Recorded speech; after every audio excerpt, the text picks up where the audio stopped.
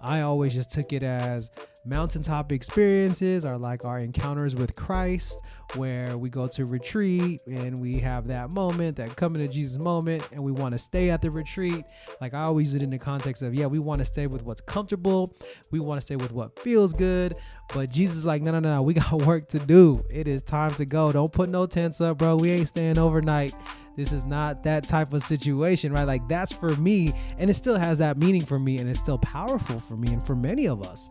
We would rather just stay at the event or the workshop or in the program that made us feel good and feel close to Christ, but that's only half the battle.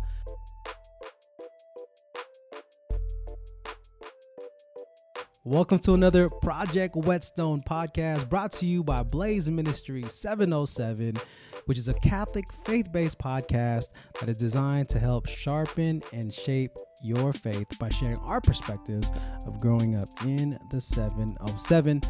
Today's episode number 3, which is titled Beyond Your Imagination. I'm your boy Bro Rye, along with Jeremy Mallet and Carlo Terrell, my brothers in the faith. What's going on, fellas? Hi. It's good, bro. It's good. Good evening. We are in the first full week. We just finished the first full week, or actually, no, we're about to finish the first full week of the Lenten season. And how's it? I'm just curious, like, how is your Lenten season going? We know that this is a time where we definitely want to work on that internal work and that interior work, and it is definitely should be more private than it is public. But I'm just curious, kind of like, let's just kick it off with, how is your Lenten season going so far? Well, my habits are definitely showing themselves. It's like I have to be a lot more conscious. Like I've already slipped up a couple times on my Lenten observance. So, would you mind sharing what are some of the things you slipped up on, or is it private? Oh no, well, so I gave up sugary things. I have a huge sweet tooth, and so it is a real sacrifice, and it's just little things like I finished off the last of the pineapple, or I had some sweet and sour sauce with some chicken nuggets with, and it's extra hard right now because we just went to Costco, and my daughter Luisa has been wanting chocolate raisins, so we got this big jar of chocolate raisins sitting right there, staring me in the face every day. All right, hold on, time out. So I'm thinking sugary things like refined sugar in pastries. But bro, you said pineapple, like natural sugar too? Are you like cutting out the natural sugar too as well? Yeah. So anything sweet, even if it's sweet natural. stuff. Even nature's candy, huh? Wow. Yep. Wow. Okay. Yeah, I have a big sweet tooth, so it's wow. You know what's crazy is that earlier in one of the other podcasts, or in our Lenten or Ash Wednesday podcast, we talked about how, like, giving up the sweets or the soda is like good practice for when you're young. But I actually think it's even harder as an adult when we think about, giving up and sacrificing those things. So yeah, maybe it wasn't just practice in elementary and middle school. Maybe it was like, no, because when you become older, you don't want to be diabetic. And you got to take care of yourself, or whatever the reason is, the health reason is that you need to cut back on the sugar. So, yeah. How about you, Brother CeeLo? I have to admit, I think I'm in that spectrum of the practicing Catholic that's just not doing well in the sense that like I have 4 young sons. And my time is non-existent. Like there is no my time, so there really isn't.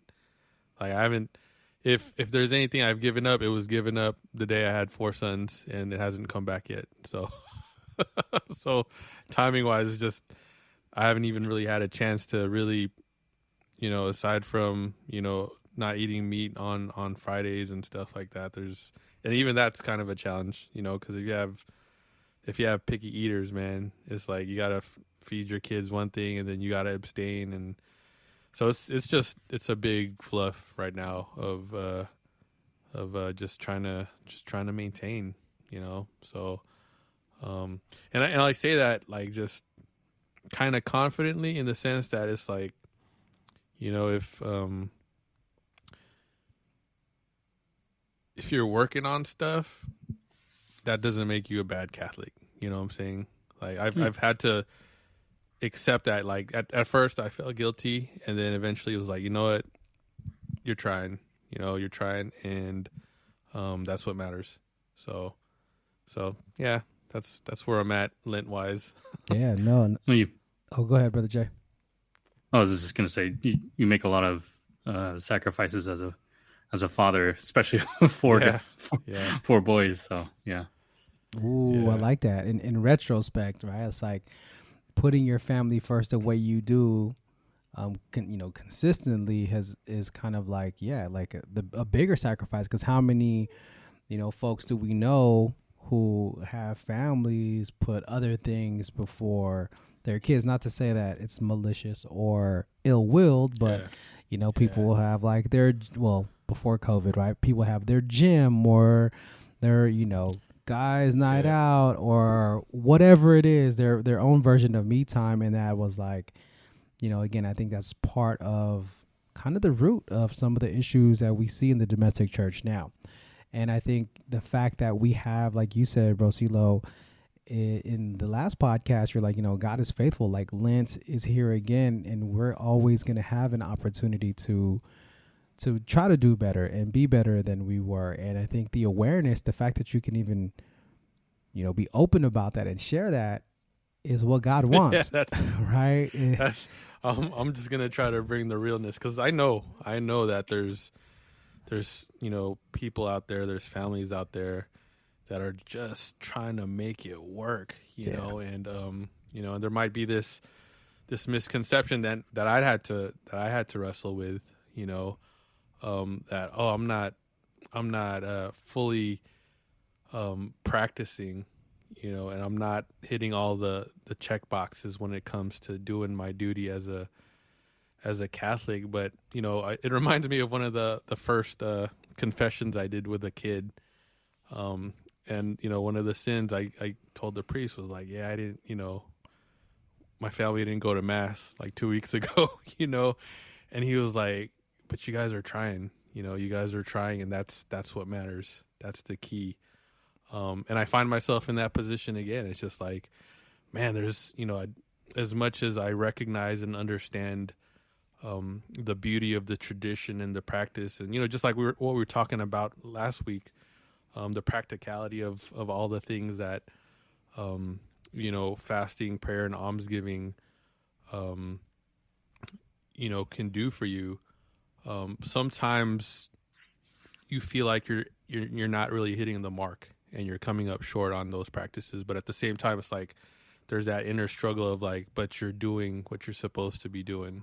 You're taking care of your vocations. And I just wanted to, send a shout out to all the people and the families who are struggling, to hit all those marks. And just know that, God knows the struggle and you're doing it. I'm right there with you, trying to keep up with the responsibilities, and it's okay. I think that's the point I'm trying to make. It's okay, even though internally I feel like, I want to do better, but at the same time, there's that part of me that recognizes you're doing okay, that's I guess that's the basic gist of how I'm feeling about Lent, or my Lent anyway, my Lenten practice at this point. No, definitely. And I appreciate that, because I know, as you both know, Danielle, my wife has, chronic head, neck, and back injury. And there's days where her, her migraines are like full flare. And sometimes she wakes up and it's all bad, and she has to like take more medication. And of course on Sundays when it's like time to go to mass or just something like that, for me, I'm like, all right, let's get ready to go. But that's not where she's at. And so there's always that, do I go by myself and pray for her there? Or do I stay home and take care and make sure that she's good, right? So, and then there's days where she'll say, just go, or there's days where I know like she needs me by her side, right? So kind of like what you're saying, but it's like, we do our best. And for all of our listeners out there, we're coming at you, we're coming to you all, not living these perfect lives, but striving for perfection. Like Brother Jay says, I love what, Brother Jay says, we're striving for that perfection, but it starts with that awareness of, I know I could be doing better, and I'm going to try to do my best, and I'm making the best with what I have. And I think that, again, there's just, like we said last time, start where you are, right? Start where you're at. So Brother Jay, any thoughts on that before we get jump started into, this Sunday's readings? Oh yeah, and everything always comes back to love. God knows we're not perfect. You got to start where you are. The reason why I bring that up is, love never says it's done enough. It always realizes that there's more to be done. We all need to really see ourselves as, we're not perfect, and God knows that, but we also need to know for ourselves that there's more we can do, and God will provide that strength to do that. Beyond Your Imagination is the title of this podcast, and I'm going to shoot it over to Brother Jay to kind of just share the theme, the theme of today's readings and responsorial, and then he's going to kick it off as we do, starting with the first reading. So our readings today have a lot to do with faith and teaching us about faith. And so goodness of God's plan extends far beyond what we can imagine. Therefore, we should trust God completely with all that we are and have, and that is faith.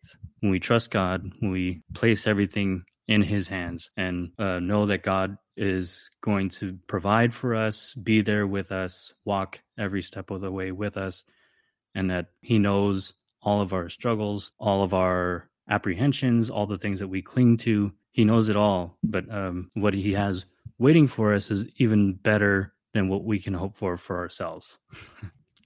Okay, the first reading is the story of Abraham when he's about ready to sacrifice Isaac.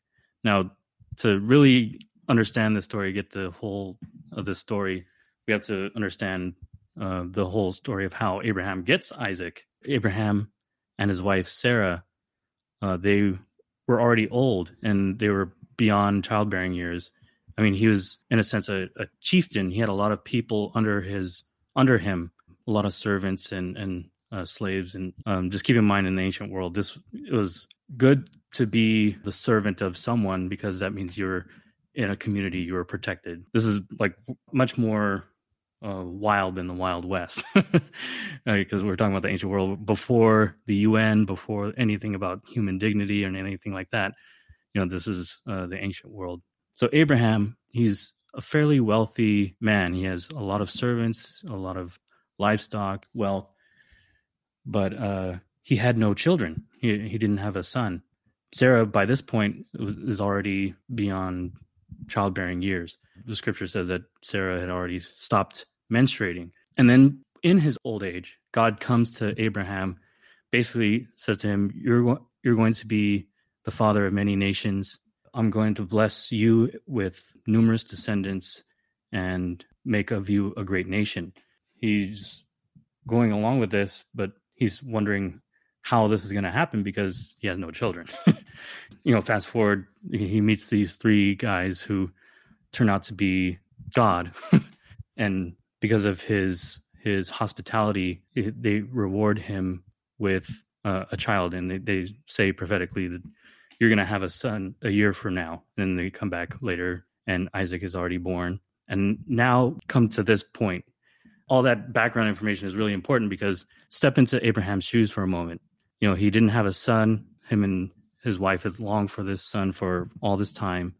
And then now he finally has one. And then God is now asking him to sacrifice his son. And so you can imagine anyone would be really apprehensive at the thought of this. But Abraham, being a man of faith, an example of faith, and that's something that in the Catholic tradition, we see him as a model of faith. Abraham is the model of faith in the Old Testament. Mary is the model of faith in the New Testament. And so Abraham, with being this exemplar of faith, has this implicit understanding that, God can raise up and fulfill his promises, can restore his son to him, that God is the God of life. It doesn't matter what God asks of him, he'll give it. And so he agrees. That's where we come to in this story. Abraham is speaking the true words of faith, here I am. That's what you say to God when God calls you, here I am. And you just do whatever it is that God asks of you. There's a few things that are missing. If you notice, if you look at the verses, it's verses 1 to 2, and then it skips a bunch. And then there's part of verse 9, and then on to 10, 13. And there's some parts that are missing. Just to clarify for those listening, story of Abraham sacrificing Isaac is a rather long story, and the church is sensitive to that once upon a time liturgies would be all day on Sundays. You know what I mean? With the way that the world is moving and things like that, and the church in humility does try to make it so that it's not a huge endeavor to go to church. The point being, there's a lot of things missing from the story, but to keep on the theme, the lectionary only includes the most salient points. The real takeaway here in the first reading is that God is establishing his covenant. Last week, we were talking about the covenant with Noah. Now we're talking about a covenant with Abraham. And the covenant is Abraham will not only have this one son, he'll have descendants as numerous as the stars of the sky and the sands of the seashore. And we see that being fulfilled today in the church. What I mean by that is, I'm not saying that all the people in the church are biologically children, heirs, or descendants of Abraham, but we're descendants of Abraham, spiritually speaking, in faith. Because Abraham had faith, he is an example, and he, in a sense, is a father to those who have that same kind of faith, that same kind of trust, who know God is trustworthy and that you can hand everything you have and are to God. And that's really at the heart of Abraham's fatherhood. Yeah, I think when I think about this story, and again, tying into this theme of, God's plan extending far beyond what we can imagine. Abraham has all the status, he has all the material things, and the fact that Sarah is now having Isaac, and she's, like you said, was already beyond her years of conceiving, was beyond his imagination. Mm-hmm. And I think, imagine what that could feel like when something you don't even expect happens, and then you're asked to give it back. Mm-hmm. Right. I think there's so many times where, we can relate to having something that we didn't expect, and it made us feel really good, and it was beyond our own imagination, but it was, they asked for it back, or we had to give it back. So I think, again, just being really intentional about and devoted, because if we read on at the end, or towards the end of this reading, it says, that I will bless you abundantly and make your descendants as countless as the stars in the sky. So when I read that part, I just think about his faithfulness and his willingness to sacrifice his only son, the thing that he wasn't expecting, that was beyond his imagination, and he is going to even be blessed more abundantly. And for me in this reading, I just really think about the word abundantly, and how much are we willing to give God, all that we have, or whatever we have, how little we have, knowing that he's going to provide abundantly. Yeah, and I think one of the hangups that we have is, we tend to cling to these things, and we don't want to give them to God because there's some part missing in our faith that doesn't think that, or that thinks that God is just going to take it from us and keep it for himself.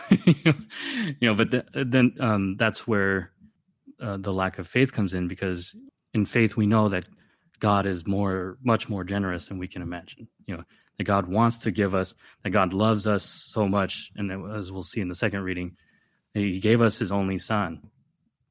God is not stingy.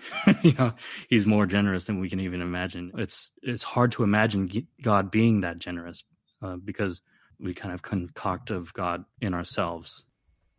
Absolutely. Bro CeeLo, any thoughts on this first reading? Couple things. One of the things, whenever we get to this reading in the cycle of the church, one thing that always stands out is, and it's kind of, it kind of translates into, how you could live your life today in today's society. I'm not sure if this is true, but I remember, it was said that Abraham was like in his 70s or something, so to speak. And the idea was that he like Jeremy said, he was really old, and if you look at him, his background, he's old, he's successful, he has people working underneath him. And the funny part that I always pull from this is that, it doesn't matter how old or how successful you are, God's going to call you up to bat, at any point. I always joke in my head, Abraham saying, wait, I'm 75 and you want me to do what? You want me to pick up my stuff and go do what? And what that kind of translates to me, and we talked about this a little bit, last week, was how there's always work to be done. How Jeremy mentioned earlier that, love always feels like there's always something left to be done. And I think this is a great example of it, that God's going to call you up to do some work. When you think you're done, when you think you've done everything you're supposed to do, when you've fulfilled your success, you fulfilled all your goals, you're not done yet. There's still more to be done. And you could very well be told to pick up your stuff, pack up, and get going to another place where he needs you. But in the same way, and this goes back to, this first reading, I've always understood it as God's not going to ask you to do something that he won't do himself. And what I mean by that is, touching on the idea that, Isaac was their baby boy. He was literally their miracle from God, the miracle baby. And it's interesting because, and just, spoiler alert, you understand scripture differently at different stages in your life. And what I mean by that is, prior to having my own family, the perspective of being a father was something that I wasn't familiar with. If you asked me to sacrifice my sons today, heck no. That's how I feel about it. There's times where I just imagine, I let myself just imagine just a little bit how life, how horrible life would be without one of my kids, and my heart breaks. Even just giving myself a smidge of that thought. And so what I'm saying is, my perspective on being a father has changed my understanding of this, because, you're asking Abraham to sacrifice the miracle baby that I'm sure they're, proud of him. They love him. He and his wife are just, in awe of their son.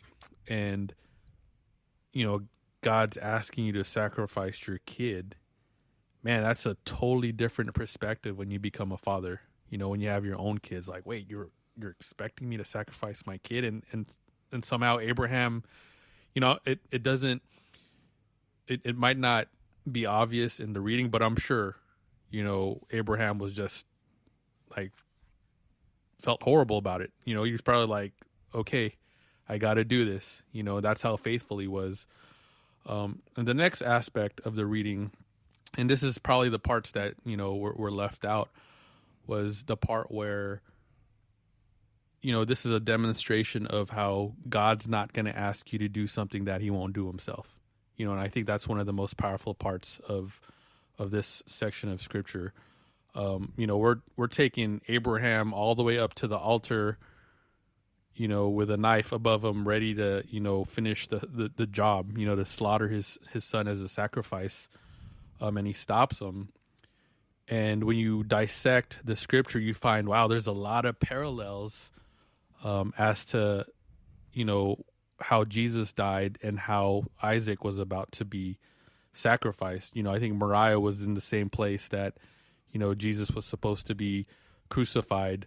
In one section of the reading, it talks about a ram, caught in a thicket bush, which, if you know what a thicket is, it's a bunch of thorns, AKA, a crown of thorns. When you think about, they mentioned the wood on the altar, and that's what he was going to be sacrificed on, AKA, Jesus was sacrificed on the wood of the cross. And when I realized, what God asked Abraham to do wasn't short of anything that he would have done for us, it just goes to show that, going back to covenant and going back to the idea of beyond imagination, you give it up to God. He's not going to ask you to do something he won't do himself, and he will go to the moon for you and back and beyond what you could imagine when he asks you to do something. And I have to say, I've had personal experience in that.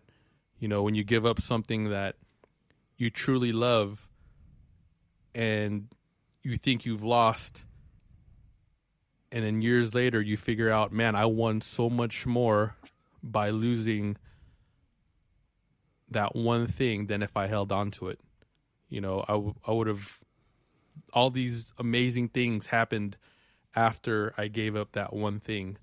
And I'll go into that down the road, but it's in that short reading, it's like, it just demonstrates to you, like, God is going to do what he asked you to do and some, and even more. And you just got to take that risk, and you'll find in the end, like, oh man, he's basically multiplied what I sacrificed. He's taken that one loaf of bread and he's made it into 100 loaves.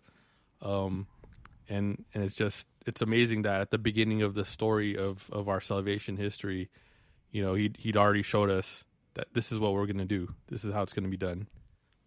And what I love is that, being that this is the second Sunday of Lent, and this is our time of prayer, fasting, and almsgiving, I'm going to throw it back out to our listeners out there.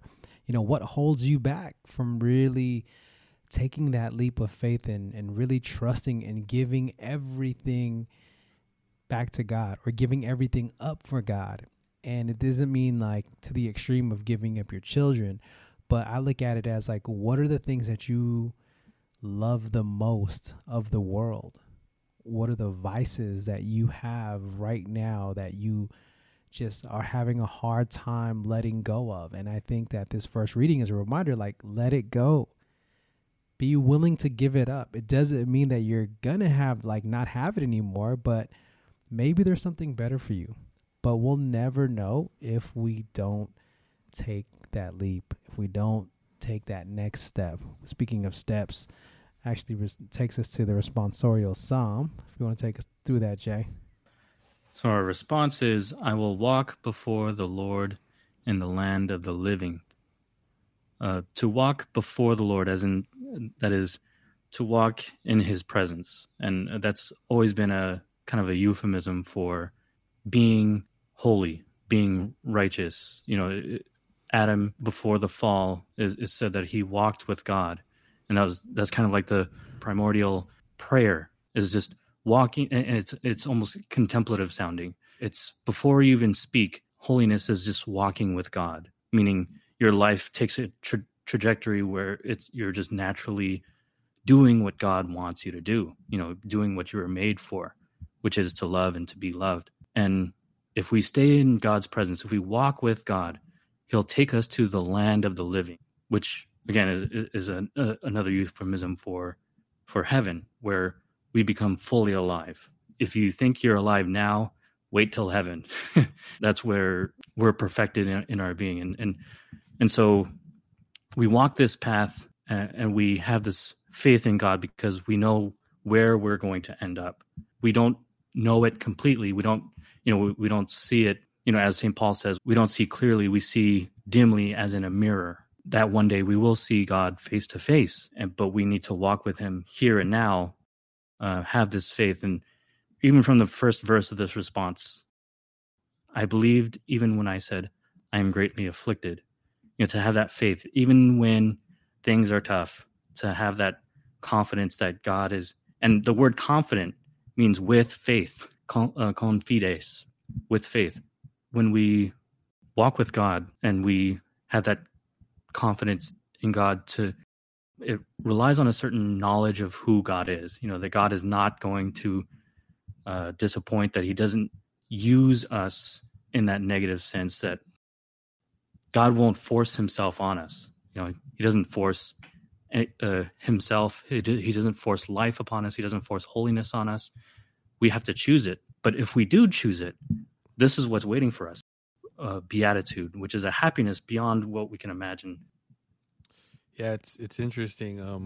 I remember one of the things I remember hearing from Catholic Answers. I think it might have been Trent Horn, who mentioned I think he was having a debate with someone about suffering, and he had mentioned that who better to offer you a spot in eternal paradise, to be the one to ask you to sacrifice something here on earth temporarily.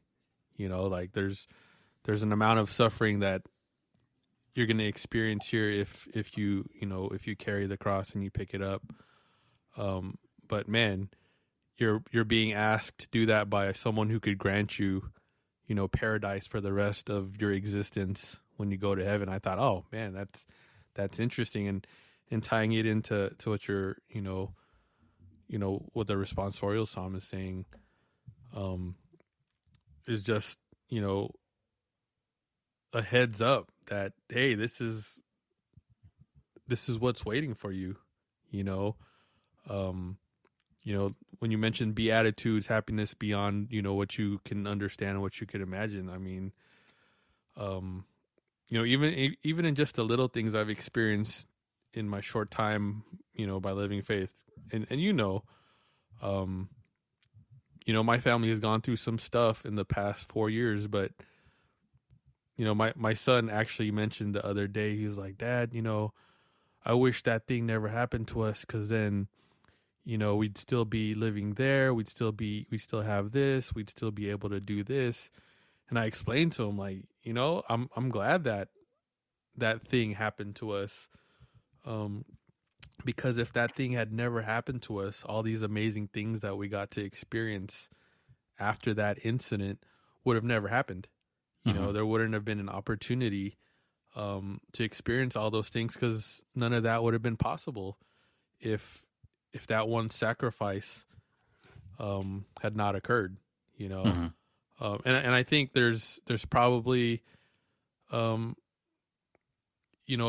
lot of families out there that can testify to that and witness to that once they gave it up to the Holy Spirit, and let God do the work, then all of a sudden things start falling in place and things are making so much more sense, and the plan is so much better than what you planned for yourself.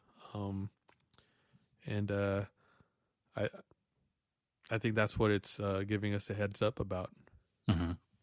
Yes, y'all. And again, this responsorial is just a reminder to walk by faith and not by sight. So as we're tying everything back into just beyond our imagination, are you willing to really, give God everything you have, your worldly desires, the things that you value the most? Are you willing to sacrifice it? And are you willing to allow God to abundantly show up for you or abundantly provide for you? But it's going to take some work, like Brother Carlo was saying, and we're going to have to really do the work, be willing to put ourselves out there, be willing to make the change. And as everyone's been sharing, we're all going through our different changes. We've all made our sacrifices. I can say one thing for sure right now is that all three of us have left and have sacrificed the comfort of our home base, right? The comfort of our home community from which we were raised, which we were born, the Vallejo 707. And I know each of us, there's probably things that we miss about our town and miss about our Bud's Burgers. Yes, on Sonoma, for sure, that Mega Burger special. But again, we are not called to be comfortable. We were made for greatness. So moving on to the second reading. The second reading coming from the book of Romans chapter 8, verses 31 through 34. Jay, take it away. All right, so we have a letter from St. Paul to the Romans. And many consider this their favorite letter from Paul, because there are many moments where he goes into sort of poetic flourishes, and here we kind of see that. Just a few verses before this, he talks about how God works all things for our good, and then so he goes on and explains that and expands on that idea that even tribulations and things like that can be worked through God's power for His glory and our benefit. Expanding on this, he uses these rhetorical questions. They're meant to be obvious, but I'm going to kind of give the obvious answer as we read the questions. So, if God is for us, who can be against us? Nobody. He did not spare his own son, handed him over for us all. How will he not also give us everything else along with him? Of course, God's going to give us everything with him. He gave us his own son.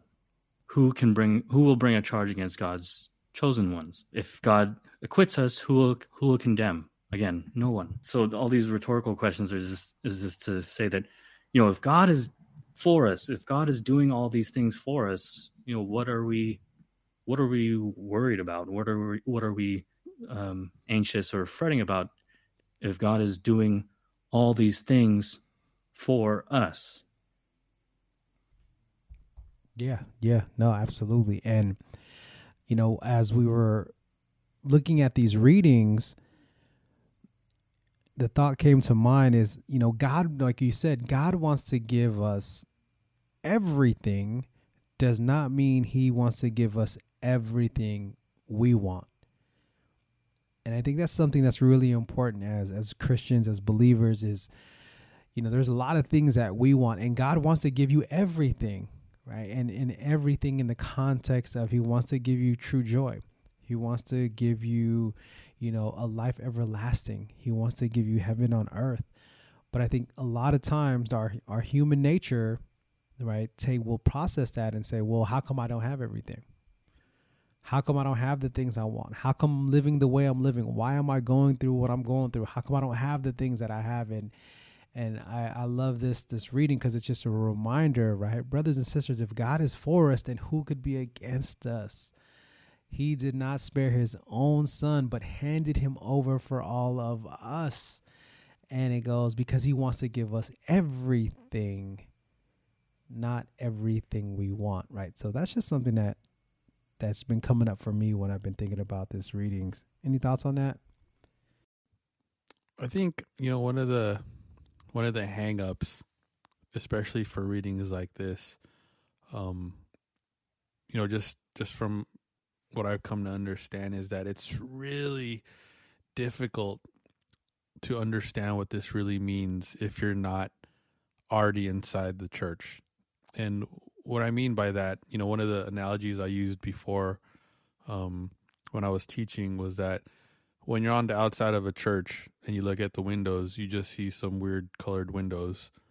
But when you get inside the church and you let the sunlight shine through those, stained glass windows, then you start seeing the true beauty of the art on those windows, versus when you're on the outside, you just see some messed up glass, and what I mean by that is that when you look at this reading and you look at these words, especially when you're young and you're a kid and you don't get a chance to experience a lot of stuff. And I'm not that old, what I'm saying? I'm by no means a wise man of many years. Like I'm fairly young still, and I haven't experienced a lot.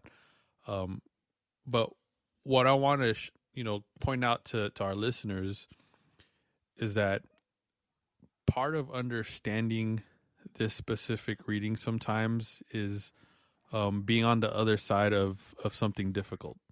When you find something that's almost like a brick wall in your life, it makes so much more sense. This reading makes so much more sense when you get to the other side of that brick wall.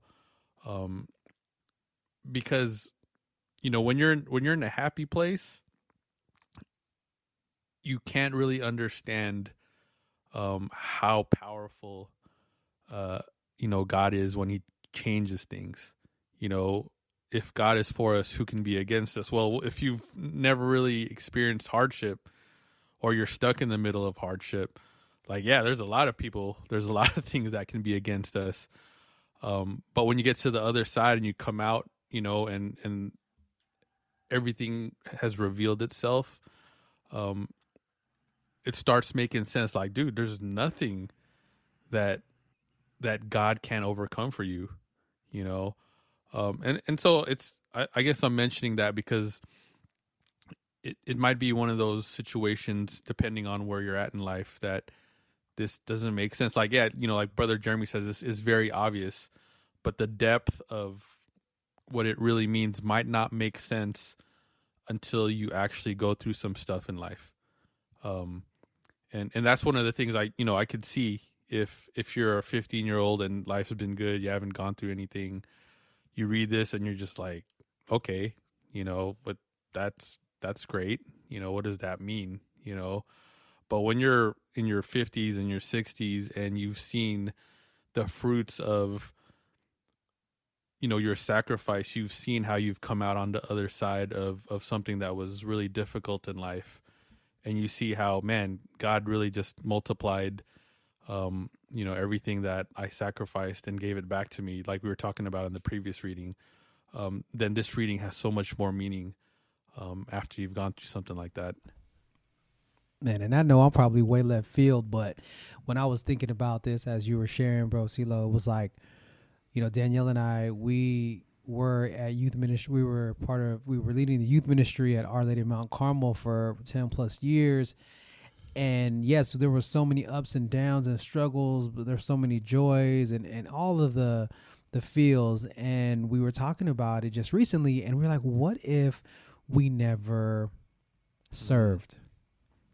Like, what would our life look like? And parts of us feels like Sarah and Abraham to an extent, because together we don't have a child, but together we have a child, right? Together biologically we don't have a child, but we were given children, and of course we have our daughter Brianne.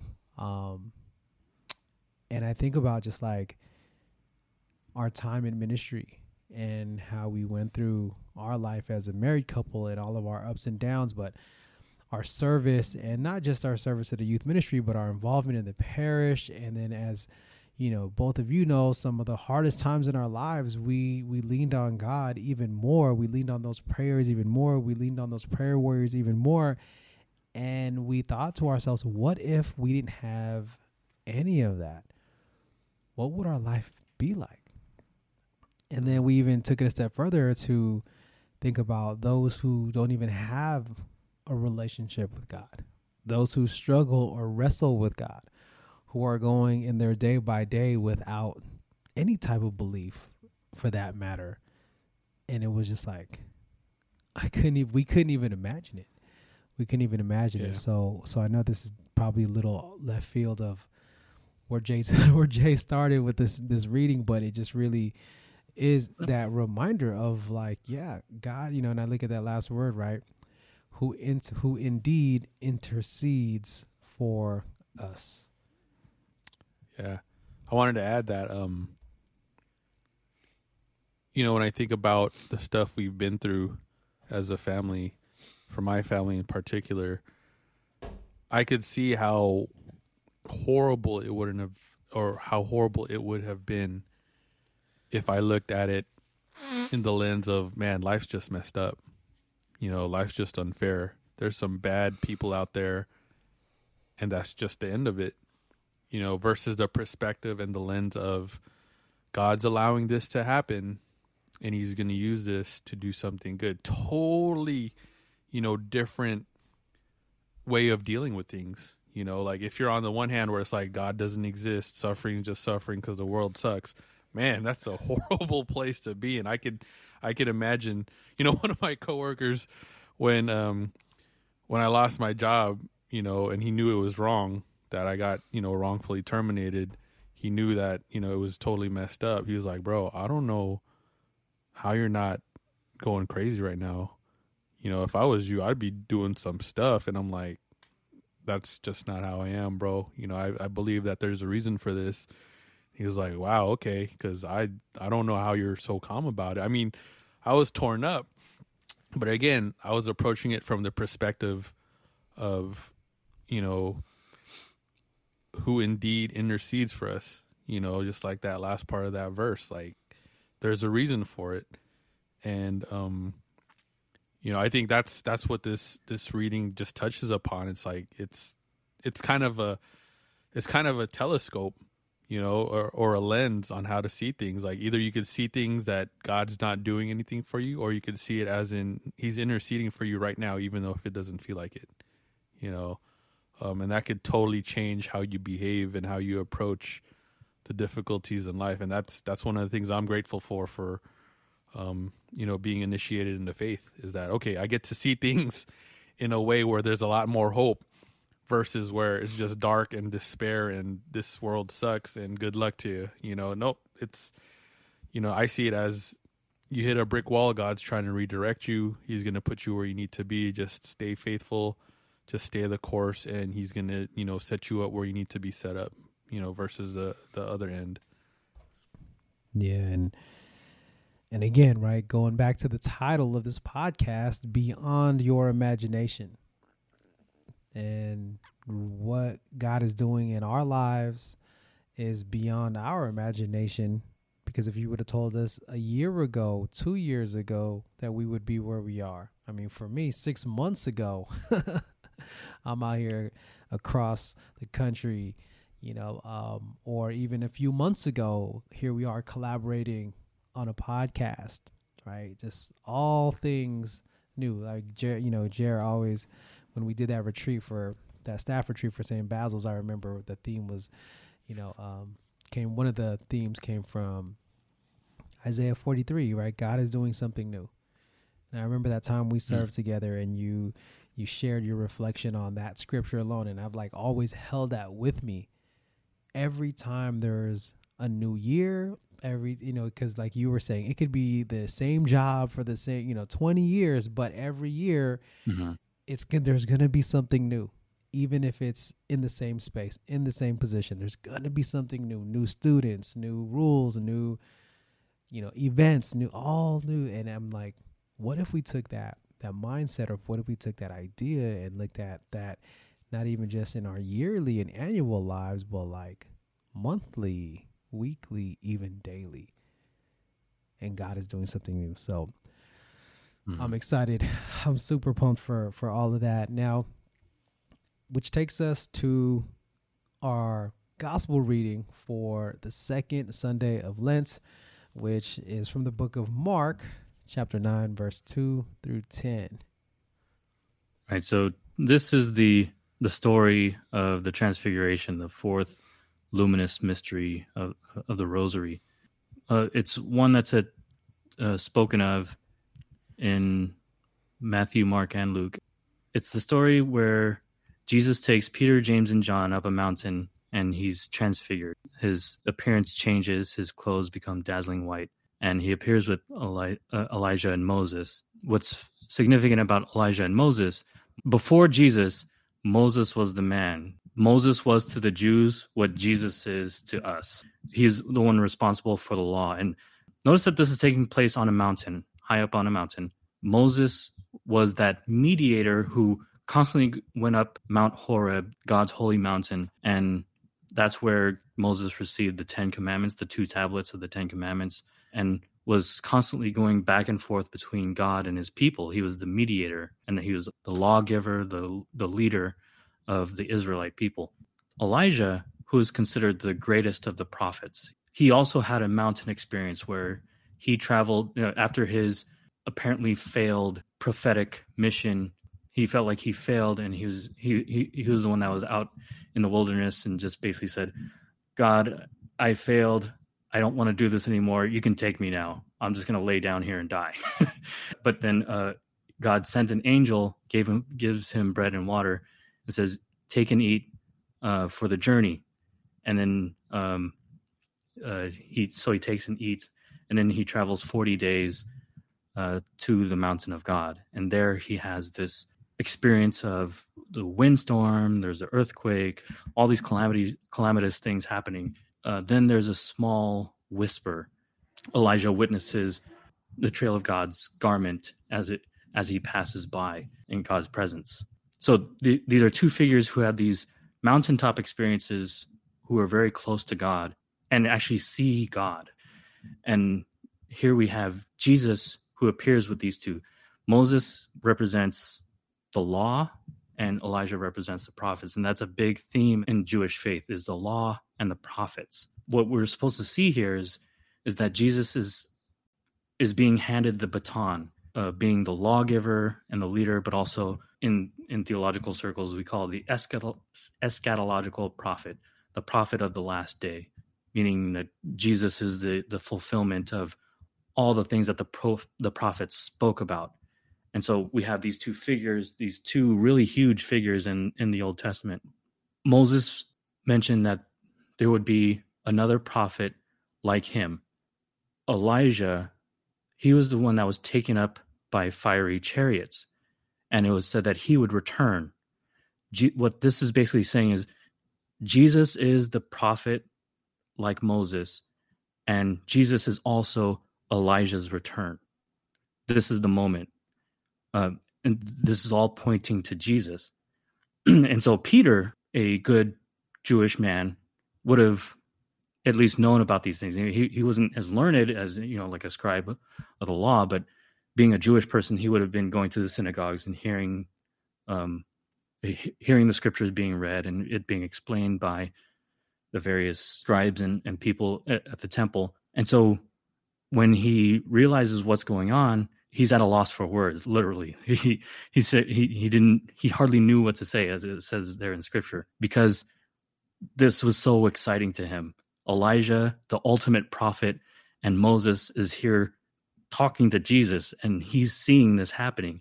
And so he says, let's make 3 tents.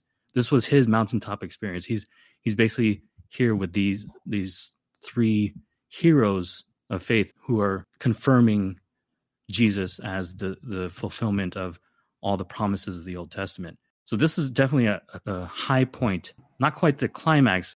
Of course, the crucifixion and resurrection will be the climax of the gospel, but this is definitely a crystallizing moment for the buildup of what's to come. Peter, he thinks that this is the end of the road, and that's why I say, let's make 3 tents. This is everything. This is everything that we want as a people. If people just see Moses and Elijah here with Jesus, our job is done. Like, this is heaven right now. But Jesus says, no, we have more work to do. We have to go. Once Peter expresses this, everything is gone except Jesus is then alone with them. And then they come back down from the mountain to continue the rest of their ministry. This was their mountaintop moment. We have these mountaintop moments where we want to just stay there. If we could just die right now, everything would be good. But no, there's more. Even this little glimpse of heaven, of the fulfillment of the promise, was enough for Peter. But God is basically saying, no, there's more I'm going to give you. You're not ready yet. Yeah, Jay. First, I just want to just say how much I appreciate, you bringing like full context and to what we're reading here, because again, many of us will read this or listen to this reading at Mass and go, okay, we know Elijah was important. We know Moses was important. But like, I love how you're bringing the fold of why specifically and what specifically these two represent on the mountaintop, right? One representing the law, one representing the prophets.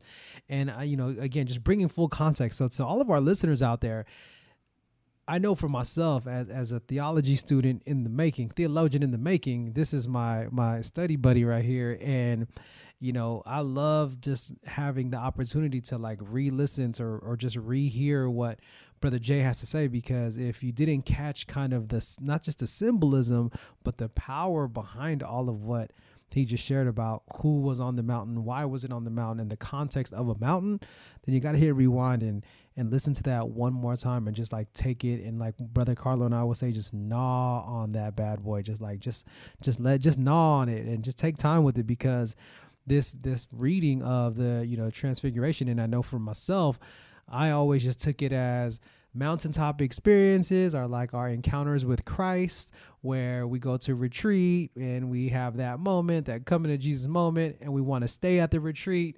Like I always use it in the context of, we want to stay with what's comfortable. We want to stay with what feels good. But Jesus is like, no, we got work to do. It is time to go. Don't put no tents up, bro. We ain't staying overnight.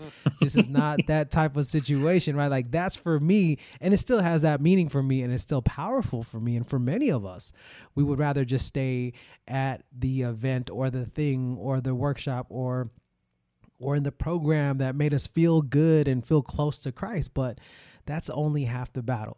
It's actually going down the mountain and coming down from mountain and running the play is what I've always taken away from this reading. But you've just like really opened my eyes to even a deeper meaning of why the mountaintop, why specifically these two on the mountaintop. And so now it makes me even curious about chariots, firing chariots in the air. What's happening here, right? Like all the ways that you have just like are dissecting this for us on that theological level is important, because again, Blaze Ministry 707, we are here to help shape and sharpen. Right? That's what the Whetstone Project is about, shape and sharpen. So if you're listening and you made it even this far on the podcast, is because there is something deeper. There is deeper truth that you're looking for, that we're looking for, that I'm looking for. And if we're seeking that, I think just listening to Jay's breakdown of why, who, where, and like the who, what, where, when, why, like, and just bringing that into the fold, and mind blown. So definitely appreciate you for that. So yeah, come down from the mountain, y'all. Come down from the mountain. If you're not, and if you haven't even had that mountaintop experience, and you're probably thinking like, what? Tap into your local parish. Tap into your local, local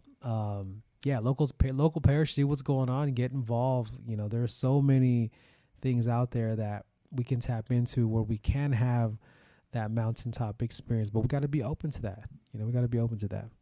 Procilo. Amazing. I mean, you just painted a picture. Like while you were explaining it, I'm thinking, so what you're saying is Captain America and Iron Man showed up, and then they're like, all right, Spider-Man, it's you, it's your turn. Like, and all the people were like, Peter was like, wait, the head of the Avengers is here for this? What? So Basically, that's how I saw it. But yeah, that's I never thought of it that way. And hearing that, I was like, yeah, okay, now I get why he was terrified. He was like, wait, but yeah, just touching on what Ryan said, I think that's one of the challenges that we as Christians face, and it's probably something we're going to face repeatedly in that the whole tent setup. Human nature dictates that we want to stay comfortable, we want to be comfortable, and we want to just stake our claim and stay there. But I think this is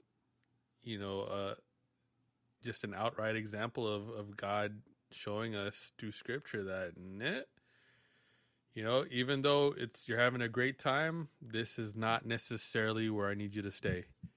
This isn't the work. This isn't the work that needs to be done. Because I like to think of myself as a Catholic that leans heavily on, doing work for the people around me. For my brothers and sisters. Whether they're believers or not. And I think this is, God's call to action. Like, okay, I showed you who I am. Now you see how amazing I am, but I'm not gonna blow up the world with my power. I need you to get out there and go and do some work. I need you to use your talents and your gifts, whatever that may be. If you're in music, I need you to make music that, changes hearts and minds to bring them closer to me. If you're in finance, I need you to come up with some money so that the church can do something great with that money. If you're in medicine, I need you to go out there and be the eyes and the mouth that speaks to the people in need like Jesus would. It's time for you to take your blessings and bring them down from the mountaintop and get to work down below, where the work needs to be done, where the need is plenty.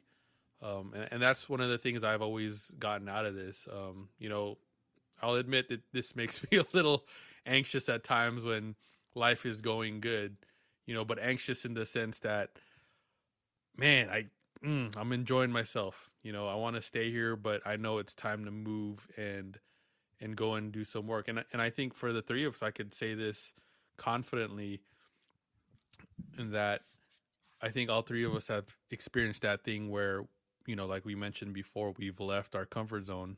We've left where we were comfortable, where we knew everyone's name, where we can go to mass and see uncles and aunties that we grew up with friends, cousins, and old classmates that now have their own families. And it's really nice to be able to see that. But I guess the message that, I want to push is that it's okay to say yes to leaving that comfort and going somewhere where God needs you. Because I feel like, Rye being in South Carolina, the Mallets being in Eureka, and us being in Fresno, we've all had a chance to play a small role in God's plan being in this area, wherever we're at.